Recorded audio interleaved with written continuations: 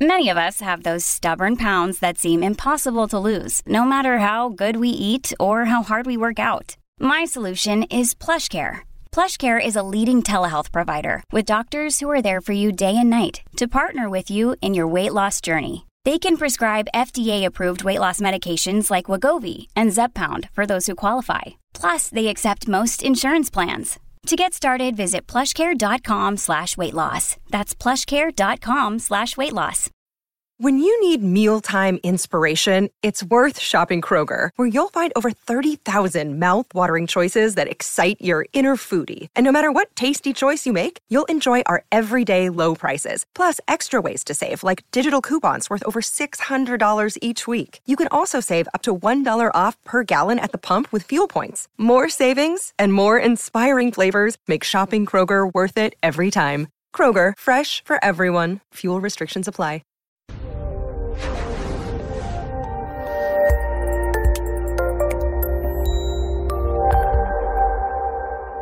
Everybody, today's presentation on the impact of stress and interventions. I'm your host, Dr. Dawn-Elise Snipes. Now, a lot of times we talk about stress and we kind of minimize it. We think, stress is just one of those things that everybody experiences. But stress, even low-grade chronic stress, causes that HPA axis to be activated. And if it goes on for too long, even low-grade stress can contribute to HPA axis dysregulation and even structural brain changes. So we don't want to minimize stress. Stress is also a predecessor, if you will, to a lot more serious mental health issues, including anxiety, depression, and addiction. So let's look a little bit more closely at stress and see what we can figure out. We're going to define stress, eustress, and distress, identify the impacts, and explore sources of stress and intervention. Stress is anything that requires energy. It's not just distress, and too often we forget that. And we're going to talk about eustress and distress today. Eustress is good stress. Distress, well, we know what that is. Physical, affective, and cognitive distress activate the HPA axis, intensely, and increase cortisol, our stress hormone, glutamate, our major excitatory neurotransmitter, norepinephrine and adrenaline to help us focus and have energy, dopamine to keep us focused and keep us going, keep our motivation high. Thyroxine, which is an hormone from the thyroid gland, and that also helps us with energy. And ultimately, inflammatory cytokines. Remember, when the HPA axis is activated, it gives us the energy and resources to fight or flee. Unfortunately, historically, after someone fights or flees, they often have injuries that need to be repaired. So the system just automatically sends out the inflammatory cytokines to float around the body and see if there's anywhere that they need to focus to increase inflammation to promote recovery. So inflammatory cytokines by themselves are not bad. They are actually, hard workers. They're looking for breakdowns where they need to heal something. It's when they are excessive and persistent that it becomes a problem. When the HPA axis is activated, we have alterations in gonadal hormones, progesterone, estrogen, testosterone, and even oxytocin, if you want to put that in with the gonadal hormones. Serotonin and melatonin. Serotonin, remember, there are different types of receptors. So some of them will go up that help us have a little bit more energy. And then the ones that are supposed to be responsible for down-regulating us may be suppressed. The ones that are responsible for our pain threshold, initially, those may go up because we don't want to focus on pain while we're fighting or fleeing. That's why we don't feel as much pain in the heat of the moment. But afterwards, oh boy. And melatonin. Melatonin is made from serotonin. So if our calming serotonin levels are low, then guess what? We're probably not going to be able to construct enough melatonin. And there's a reduction in GABA, which is our natural anti-anxiety neurochemical. So we see a lot of these things. It makes sense when there's a threat. We It's not time to procreate. It's not time to chillax. It's not time to sleep. It's time to be hypervigilant and energetic so we can protect ourselves. However, in our society, in our culture, we too often experience persistent low-grade distress, such as from fears about getting sick, from fears about the election, from fears about our own safety, from fears about whether we're going to be able to pay the electric bill because our socioeconomic position is not so great right now. There's a lot of things in life that contribute to low to moderate grade persistent distress. And I encourage you to think about Maslow's hierarchy, and those things that are on the bottom, the lower they are on the pyramid, the more significant they are in terms of promoting a stress response. Our foundation, if our foundation is crumbling, the house ain't going to stand. And so if we are not safe, if we're not getting adequate medical care, if we're in pain, if we're sick, if we're malnourished, if we are emotionally not safe, then we're going to tend to have more distress. We're going to experience more extreme distress than, for example, if we are not self-actualizing.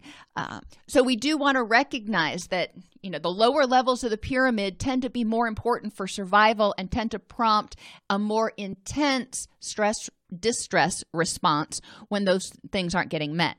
I think of stress as the gas pedal of the body. You only have so much energy in your tank. And whenever you do something that requires energy, good or bad, it presses that gas pedal. Now, what kind of gas mileage are you getting right now? Do you have the pedal to the floor? Or are you one of those easy drivers that comes out and slowly accelerates? I'm teaching my son to drive right now. And bless his heart, that boy, he goes from a stop to, speed limit in half a second. And I keep trying to tell him that's too hard on the engine. Well, same sort of thing for us. Impact of excessive stress, whether it's good or bad.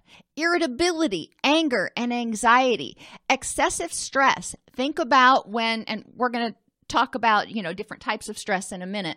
Even good stress. When you are exercising. I know that makes me irritable sometimes. When you are spending too much energy doing anything, you may start feeling like you don't have energy to do the things you have to do if you're spending a lot of energy doing the things that you want to do. And that can contribute to irritability. There are times, for example, when there are things that I really want to do and go hiking and do this and that, but I know there are a lot of things that I have to do that, like go to work and pay bills and do laundry.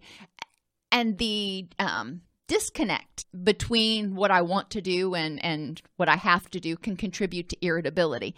So excessive stress can contribute to irritability.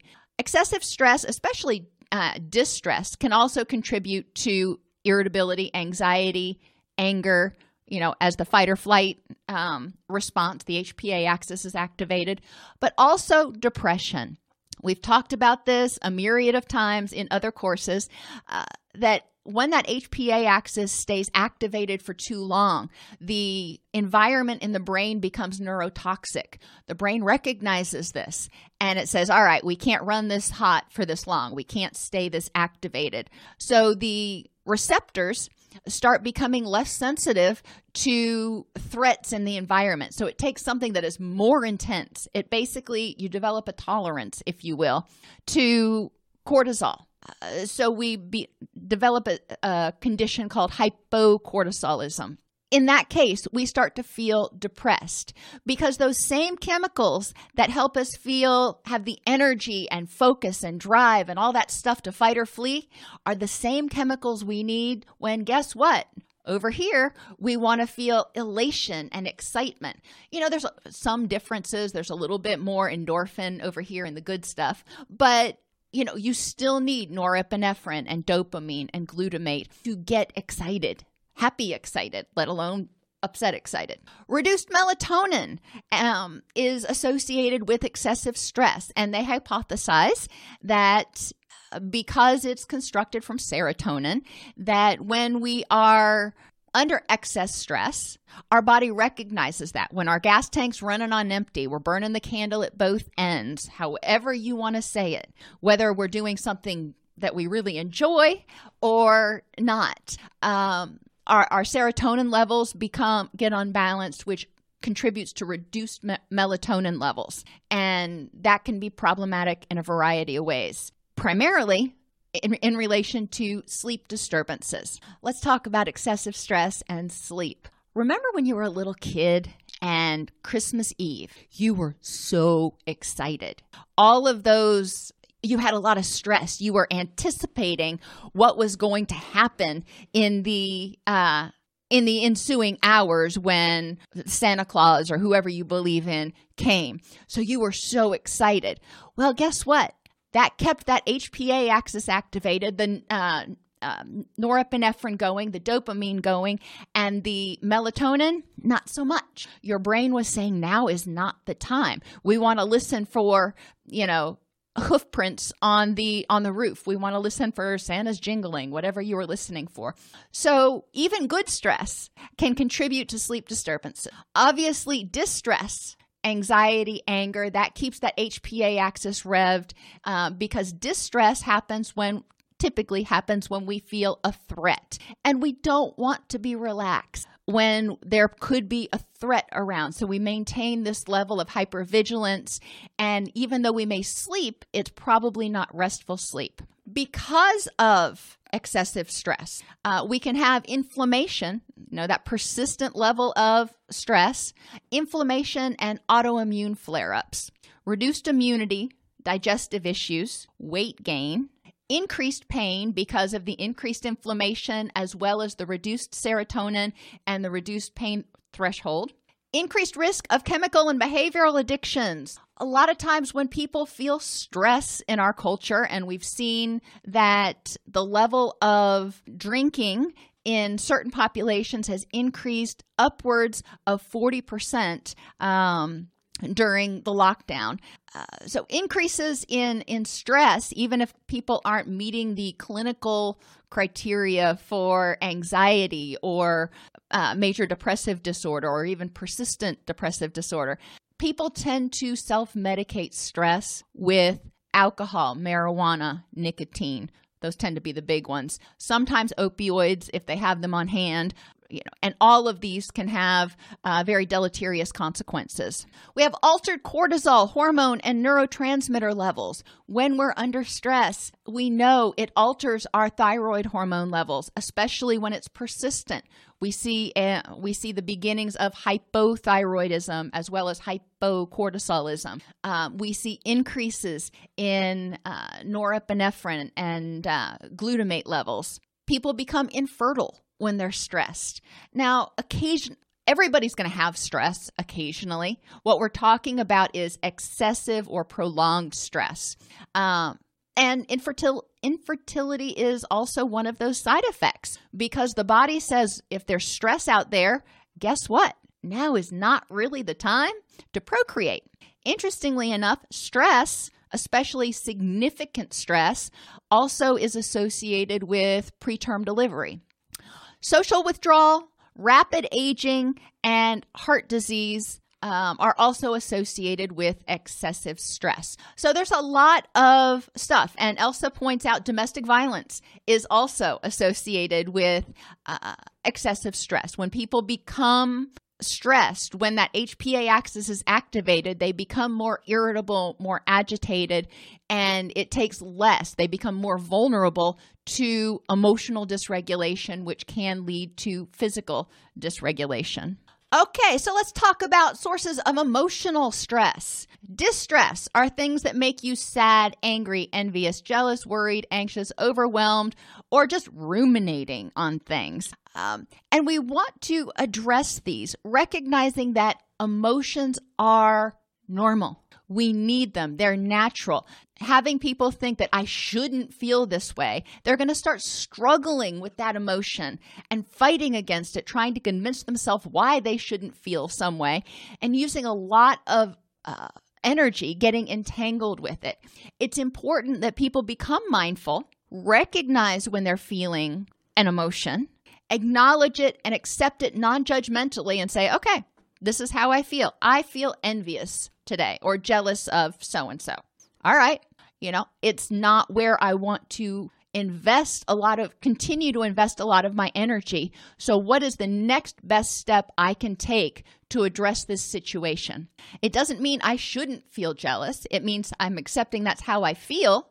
And I am deciding in the big scheme of what I want for a rich and meaningful life, what are the next best steps for me to take? Emotional eustress are things that make you curious, happy, and exhilarated. And we all can remember, times going to amusement parks or something, or even Christmas or holidays when we were just exhilarated about something. We didn't spend a lot of physical energy necessarily, but at the end of the day, we were plumb exhausted. Well, our body was spending a lot of energy being excited, and we need to recognize that. It's important to infuse things that make you happy during the day. That's always helpful. But it's also important to give yourself a break where you're not feeling like you've got to be feeling something all the time, where you can just be. And that's where meditation can be super helpful to encourage people to find a balance. Dialectics are super helpful for emotional stress, recognizing that there is good and there is bad pretty much all the time. In your life, there are going to be good things going on, and there may be occasional rain clouds. And recognizing that and embracing reality and figuring out how you want to approach whatever's going on. If you notice that there are more bad things going on, what are the next best steps you can take? Obviously, I'm very cognitive in my approach, but we're going to get down to environmental things in a minute. But when we're talking about pure emotion, I'm not talking about other things yet. I'm talking about pure emotions. It's important to think of your emotions. You can think of it like a filter on your selfies. You can make it warmer or colder, I like the analogy of a bath because I have difficulty with those stupid filters. Think of distress as being the hot water and eustress as being the cold water. And you want to have a warm, comfortable bath. You don't want to be scalded. And generally you don't want to be frozen. But recognizing in life, there's always going to be warm water in there. So you're almost never going to be too cold. But it's important to make sure that you're adding in some positive things in order to balance out those neurotransmitters. Cognitive stress, depending on the situation, can be considered distress or eustress. Decision making, for example. Some people are control freaks and they love making decisions, but sometimes decisions are really stressful. Deciding where you're going to go on vacation, not so much. That can be really exciting. Deciding on, how you're going to handle a major life event. And I don't want to get too, depressing here, but that can be excruciatingly difficult. So decision-making can be challenging. Planning and problem solving. Some people love it. Some people hate it. What do you do with these three things? Decision-making, planning, and problem solving. A lot of times they kind of go together. Depending on the person. If it is something that is difficult, getting social support, getting other people's opinions, getting help with it, asking people, what would you in this situation? Getting information or tutelage from people who've been through similar things. Like if you're planning on going to graduate school, you may not even know where to begin to plan. So reaching out to a mentor can be super helpful. Problem solving, the younger you are, the fewer experiences that you've had. Problem solving, it's important to recognize, what can you do in order to make it something where it's more eustressful, where it's more exciting and challenging instead of oppressive and overwhelming. And part of it is how you approach it cognitively. If you see it as this huge, scary monster coming at you, that is going to evoke a lot of distress and a lot of threat response.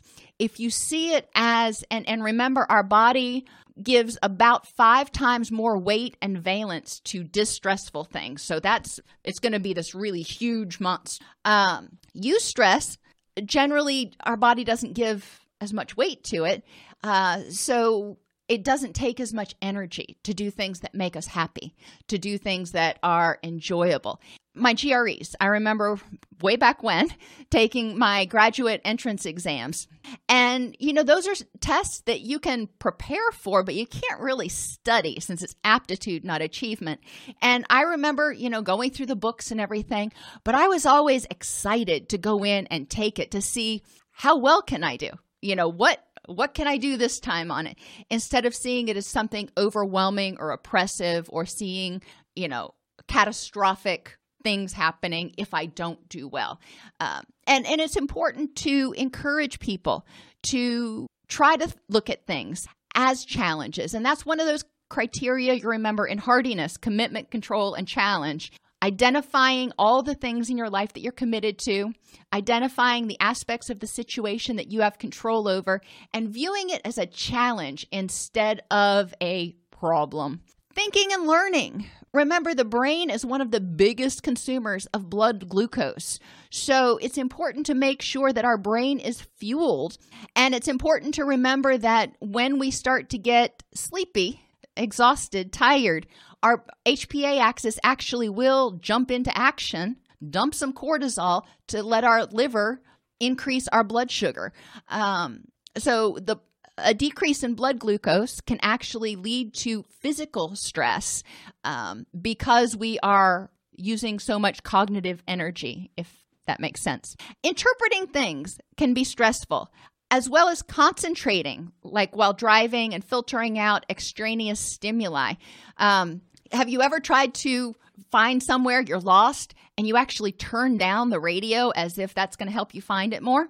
Well, it kind of can, because then you're not having to focus as much on filtering out that stimuli. You can focus on your visual sensory input, and you're not having that to filter out the auditory sensory input. But the more input that you have can be stressful. Introverts tend to find it very, very stressful to be in active environments where there's a lot going on around them. It can be overwhelming. Whereas extroverts, we tend to draw energy. That's eustressful for us because it's fascinating. So it depends on the person. And memories and prior experiences can also evoke feelings of happiness and excitement, as well as, sadness and distress. So we do want to recognize that there are good and bad, but no matter what you're thinking about, when you're thinking, when your mind is working, it's using energy. Physical stress, again, can be both eustress or distress. Exercise. If you go in there and you're enjoying it, you're on a hike, it's a wonderful thing, that's probably eustress. And you may be spending energy, but you're not also using a lot of emotional energy, hating being there. I remember going to physical therapy, and physical therapy is painful sometimes. So there was a certain amount of distress, or if you overdo it with exercise, you can feel physical pain. Daily repair and rejuvenation. Your body just does it automatically, but it takes energy. There's a reason that we have what they call a base metabolic rate. It takes energy. It takes calories for our body just to keep our blood pumping, oxygenated, and repair any tissues that have been damaged. Digestion takes energy. Sleep deprivation causes that HPA axis to kick off. Our brain does not like to be sleep deprived. So when we are sleep deprived, the natural reaction of our brain is to say, oh, well, I need to give you an extra boost to help you stay alert during the day, which means it activates the HPA axis, dumps more cortisol and more norepinephrine and blood glucose.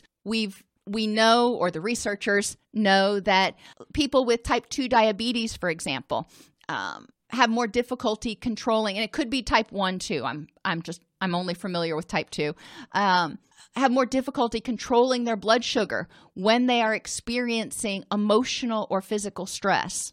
Nutritional imbalances. If you're getting not enough of a certain vitamin or mineral or too much, your body knows it. And you may start having cravings, you may start feeling fatigued. But when you're not getting those nutrients, the chemical reactions necessary to keep your gut healthy, to make the hormones or neurotransmitters that fuel the system, they can't be made, or they can't be made in the sufficient amounts. So your body starts feeling a stress. We talked the other day, I guess it was in my daily morning show that I do, we were talking about vitamin D and how vital vitamin D is to so many different aspects of life, from pain management to immunity to mood. And when we, for example, lack vitamin D, we start having significant symptoms of physical distress. Dehydration's the same way, because our nerves communicate in a fluid environment. So when there's not enough fluid, guess what? It kind of shorts out the system. Toxins like alcohol, VOCs, which are the crap that's in paint. I don't remember what it stands for. Volatile organic compounds. That's what it is. And tobacco, and other toxins are stressors on the body. The body perceives those as harmful, and then it mounts a response against them, which is a stress. An immune response is a stress response. Injuries and illness, including autoimmune issues, are also signs of and causes of physical stress. So when we're sick, our body has to divert energy to, guess what? Healing itself, repairing itself. Pregnancy and childbirth. When you are making an entire another human being in your body, that takes some energy, I'll tell you what. So there are a lot of different things, and pregnancy and childbirth can be one of the most amazing things in the world. I'm not saying it's distress. I'm just saying we need to examine how much energy we actually have and be compassionate with ourselves. If we are, for example, pregnant or injured or recovering from an illness or haven't been eating well, recognizing that our body machine is not probably able to operate at the same level and do everything that we, quote, normally do, because it's focused on these aberrations at the moment, these detours, so to speak, and encouraging people to be more cognizant of those things. During the holidays, think about it. And I guess we'll get that down in relationship in a minute. But during the holidays, for example, we are shopping. We are generally interacting with people more. We are often going to holiday parties at our job and those sorts of things. We actually have a lot more time demand. Even though what we're doing, theoretically, we enjoy, it can be extremely exhausting, and it's a source of stress. So if you have to go to those holiday parties on Friday night and Saturday night, then recognizing that Sunday your body may need time to recharge, just like you recharge your phone, and the things that you normally do on a Sunday, you may want to pare back to the have-tos instead of the routine stuff, because you've spent so much energy. And too often, I just see people, trying to push through, and then they start dreading the holidays because they're like, it's exhausting and I always get sick, and, it's depressing and anxiety producing. Well, let's look at all the reasons, and checking some of those cognitions about have-tos is important, but also just noticing, being mindful of how much more energy you're spending interacting with people or doing things that you don't normally do, and recognizing that, okay, if you take that energy and you put it in this bucket over here, you have less in this bucket over here, just the way it is. We can't magically poof up more energy. Environmental stress. And I wrote an article on this, about a year ago. And I found the research to be absolutely fascinating. But they found, for example, I'll start with light. When our circadian rhythms are out of whack, that contributes to physical stress because it throws a bunch of our hormones out of whack as well, from cortisol to our gonadal hormones, our hunger and satiation hormones. Lots of stuff goes wonky when our circadian rhythms are out of whack. And, people who are night shifters especially have a really difficult time, especially if they don't maintain their night shift schedule on their days off, because the body takes about 28 days to adjust to a time change, even one as small as 1 hour. Some of us have really stubborn circadian rhythms, and these time changes can be really challenging. The daylight savings time, but also as the days just naturally get shorter, our bodies have difficulty adjusting. I was talking to some people in the locker room at the gym this morning, and we were all commiserating about how at 6:00 last night, we were all ready for bed. It was dark out. And, our brain said, hey, dark out, time to go to bed. And that's your circadian rhythm. And your pineal gland trying to regulate what's going on. So it's important to pay attention to those things when you have shorter days to make sure that you're spending more bright light time. And again, trying to get out during the day, walking to your car, walking to the grocery store, wherever, periodically, or not walking to the grocery store, but walking into the grocery store. So you're getting 10 to 15 minutes of passive exposure to the sun every day. That really helps maintain your vitamin D levels and can help a lot maintaining your circadian rhythms as well as mood and immunity. Fluorescent lights can be super, super stressful. Even if the ballast isn't flickering, fluorescent lights are very harsh on your eyes. They can cause a lot of glare, and it can contribute to headaches and neck tension and a variety of other things. When they start to flicker, people who have any type of seizure disorder are at much higher risk of having a seizure when they are exposed to flickering lights.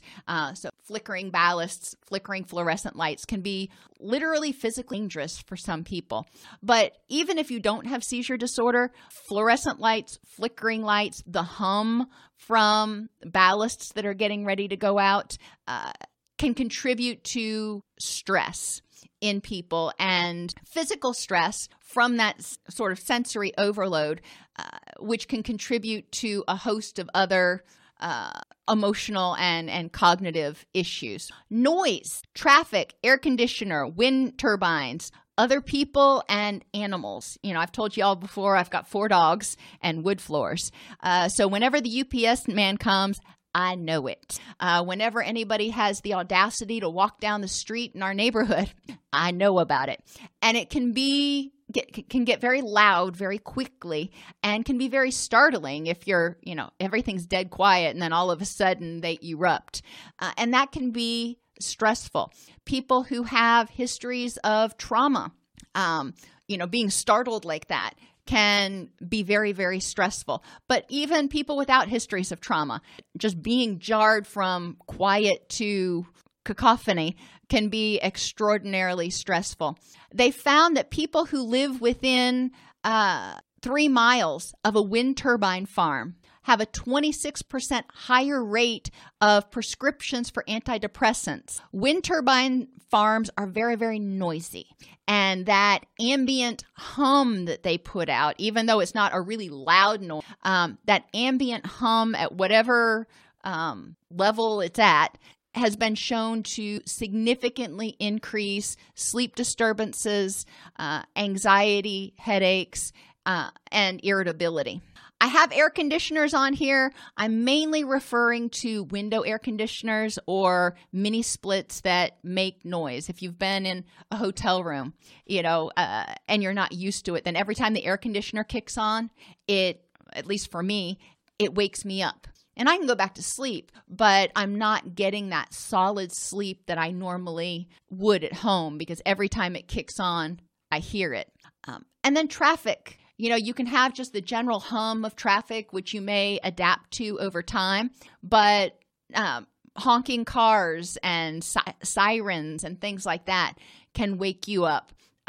even if it doesn't wake you up completely, it may bring you out of a deep sleep enough where you're not actually getting that quality sleep. So noise can be a stressor. What do? Noise canceling headphones are good.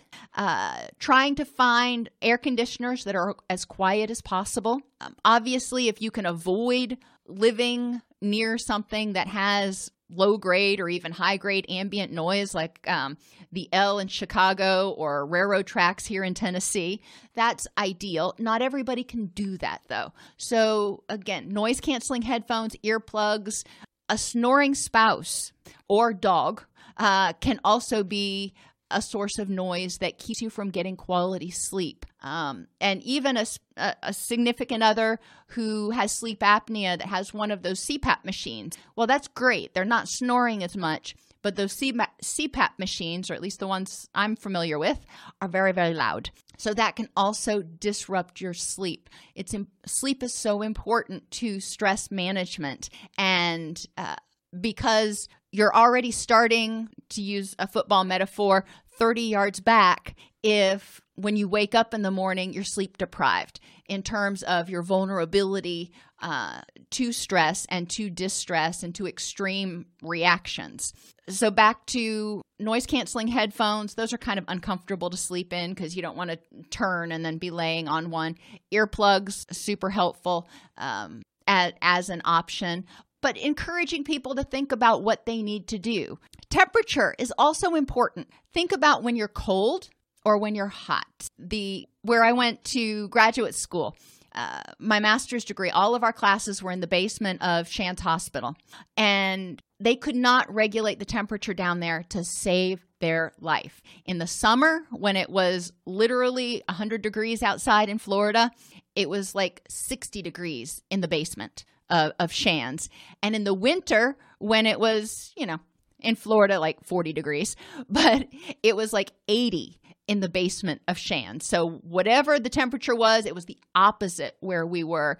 And it's really hard to concentrate when you are physically uncomfortable. You can be a little bit uncomfortable, but when you're physically uncomfortable, or if you're going through menopause and you're having a hot flash, really hard to concentrate when you're physically uncomfortable, which contributes to irritability. It's frustrating to not be able to concentrate. It's frustrating to be uncomfortable.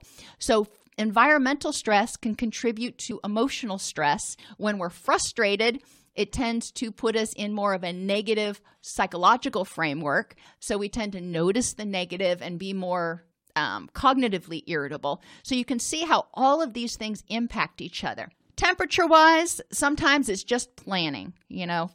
My cohort, we learned to bring multiple layers in the summer, and in the winter, dress in multiple layers so we could start shedding them as the day went on. And it looked like a beach scene by the end of the day most days. But being prepared for not ideal temperatures is helpful. Now, you can't always regulate everything, but also being aware that when the temperature of your environment is uncomfortable, you probably are going to be a little bit more irritable, and taking steps ahead of time to hedge against that. If I know that I'm uncomfortable and I'm in a staff meeting or I'm in church or a conference or something, I know that. And that means I have to be more mindful in my interactions with other people because I can be more negative and fussy. And, that's probably not warranted towards that person. And I'm just kind of projecting my general bleh. So I need to be more mindful of how I interact with others if I'm physically uncomfortable. Touch and tactile. Thinking about those conferences, I've been to a few, 3-4 hour conferences, doesn't sound like much, but when you're sitting in a hard wooden chair with no arms and, you're all dressed up in, office clothes and heels and stuff, so you can't sit crisscross applesauce or something, it can get really uncomfortable and your low back can start to hurt. Your butt can start to get uncomfortable. Being aware of things that make you uncomfortable. There's a sweater that I have. I love the sweater. It's a gorgeous sweater, but it is wool. and it is the itchiest thing in the world. And, I cannot focus on anything when I'm wearing it. I tend to be more irritable unless I have, a full turtleneck underneath it. Planning goes a long way to dealing with stress. That's my point here. Sight. There are things that you can see, whether it's images or colors or organization or disorganization, if you look around my office right now, that can contribute to either feeling calm and happy and relaxed or dysphoric. Knowing what those triggers are is important. One place that I used to work, all of the walls were painted this kind of pukey, institutional, bluish green color. I can't even describe what it was. It was not a cheerful color at all. It was cold. And so in my office, I did as much as I could to brighten it up and warm it up a little bit so it didn't feel so stark and impersonal. I've been in other places, and whenever I move into a house, one of the first things I almost always do is paint the walls, for me, butter yellow. I love butter yellow. I'm not one that goes with the really bold colors. I'm not quite that brave, but butter yellow just warms up the room. That's me. My stepmother likes pistachio green. Okay, more power to her. That makes her happy. It's a bright kind of yellow-based green, makes her feel cheerful. But knowing what colors make you feel happy is important, because if you're going to be in an environment, you want to have an energy permeating that environment that supports happiness, even when distressful things are happening. And then smells. Remember, smell is our greatest memory trigger. And there are noxious smells. I don't need to list them. But there are smells you smell and you're like, oh, wow, man. And then there are smells that are pleasant. They may not necessarily remind you of anything, but you like the smell of them, like jasmine or rose or cedar or, wood shavings. I love the smell of freshly sawn wood. That's just me. But I know some of the smells I like. Are they all essential oil smells? No, of course not. But I know things that, types of smells that I can put in my environment or things I can expose myself to that do generate what I call my happy juices. And it's important for people to know those because they can counteract noxious smells as well as other environmental or even emotional or cognitive stressors sometimes with pictures and tactile things and smells even. A lot of times in an emergency rescue kit that I encourage people to have if they've got anxiety or either they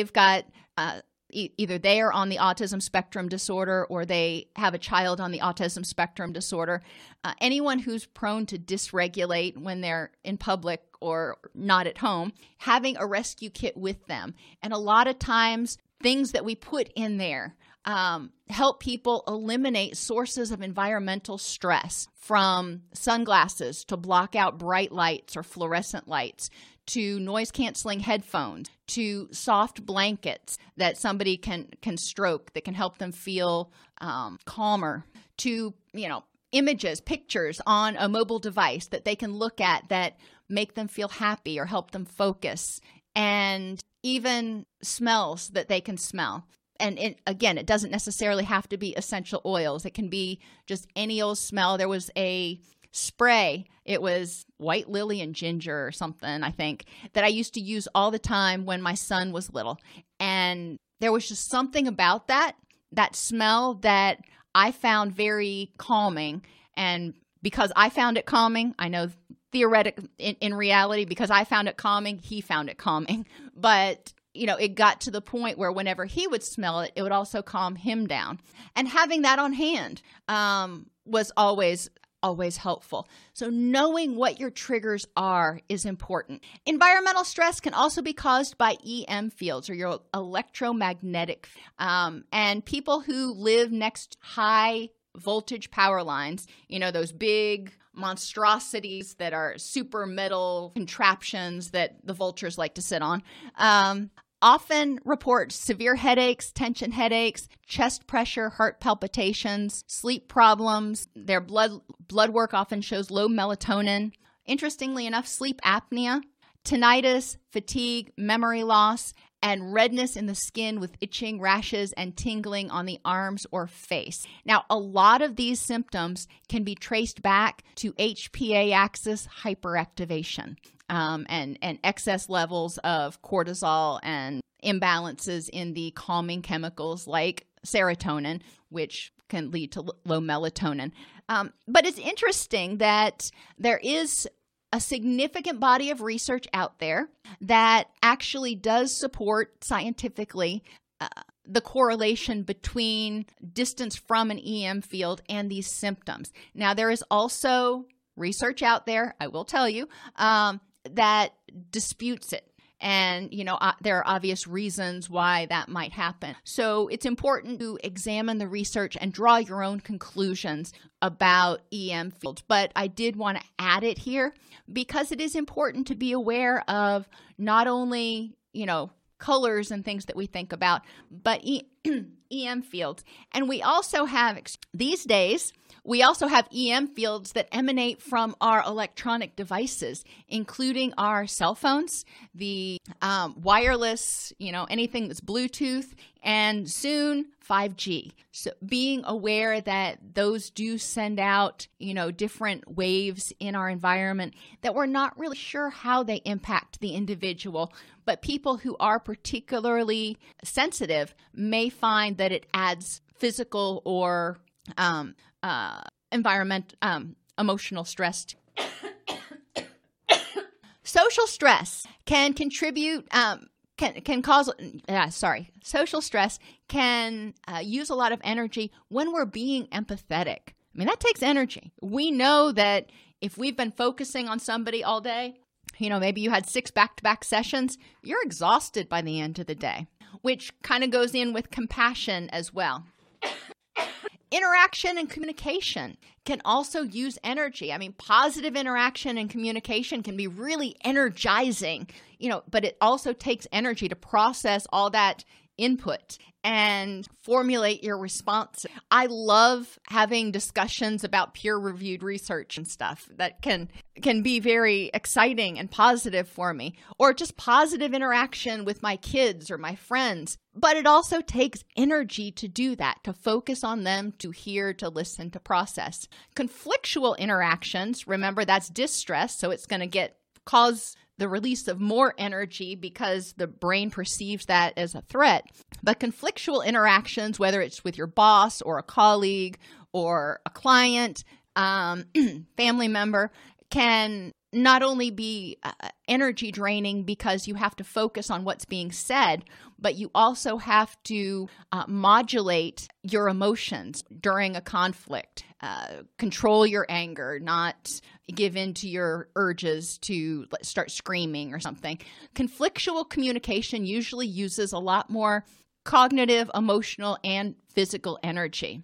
Recognizing that if you're working in an environment that is highly conflictual, where there's a person or persons that you work with that are highly conflictual, recognizing the toll that takes on your mental health and your energy levels is really important. And figuring out how to address it is also important, whether it's mediation through human resources or just talking to them or setting boundaries, maybe changing offices. Depending on the situation, there are a lot of different options.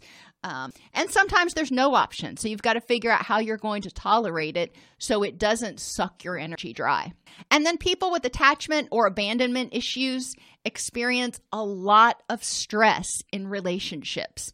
They experience a lot of stress being hypervigilant, scanning for signs of disapproval, scanning for signs of impending abandonment, and actively using energy to try to garner approval from people. So dealing with attachment and abandonment issues is huge in terms of reducing the energy that people spend and the distress that they experience on a day-to-day basis. Stress is ubiquitous and it comes in many forms. The goal is to reduce distress, to free up energy for eustress, and hopefully still have some left over for anything else that comes along. Like a cell phone battery, we need to use the energy for the apps and activities that are enjoyable, the eustress, and the stuff we got to do. Eliminate or suspend apps that drain your battery as much as possible. I know last week, I almost never do this. It's like the last time I took a week off from the gym was after I had surgery 3 years ago.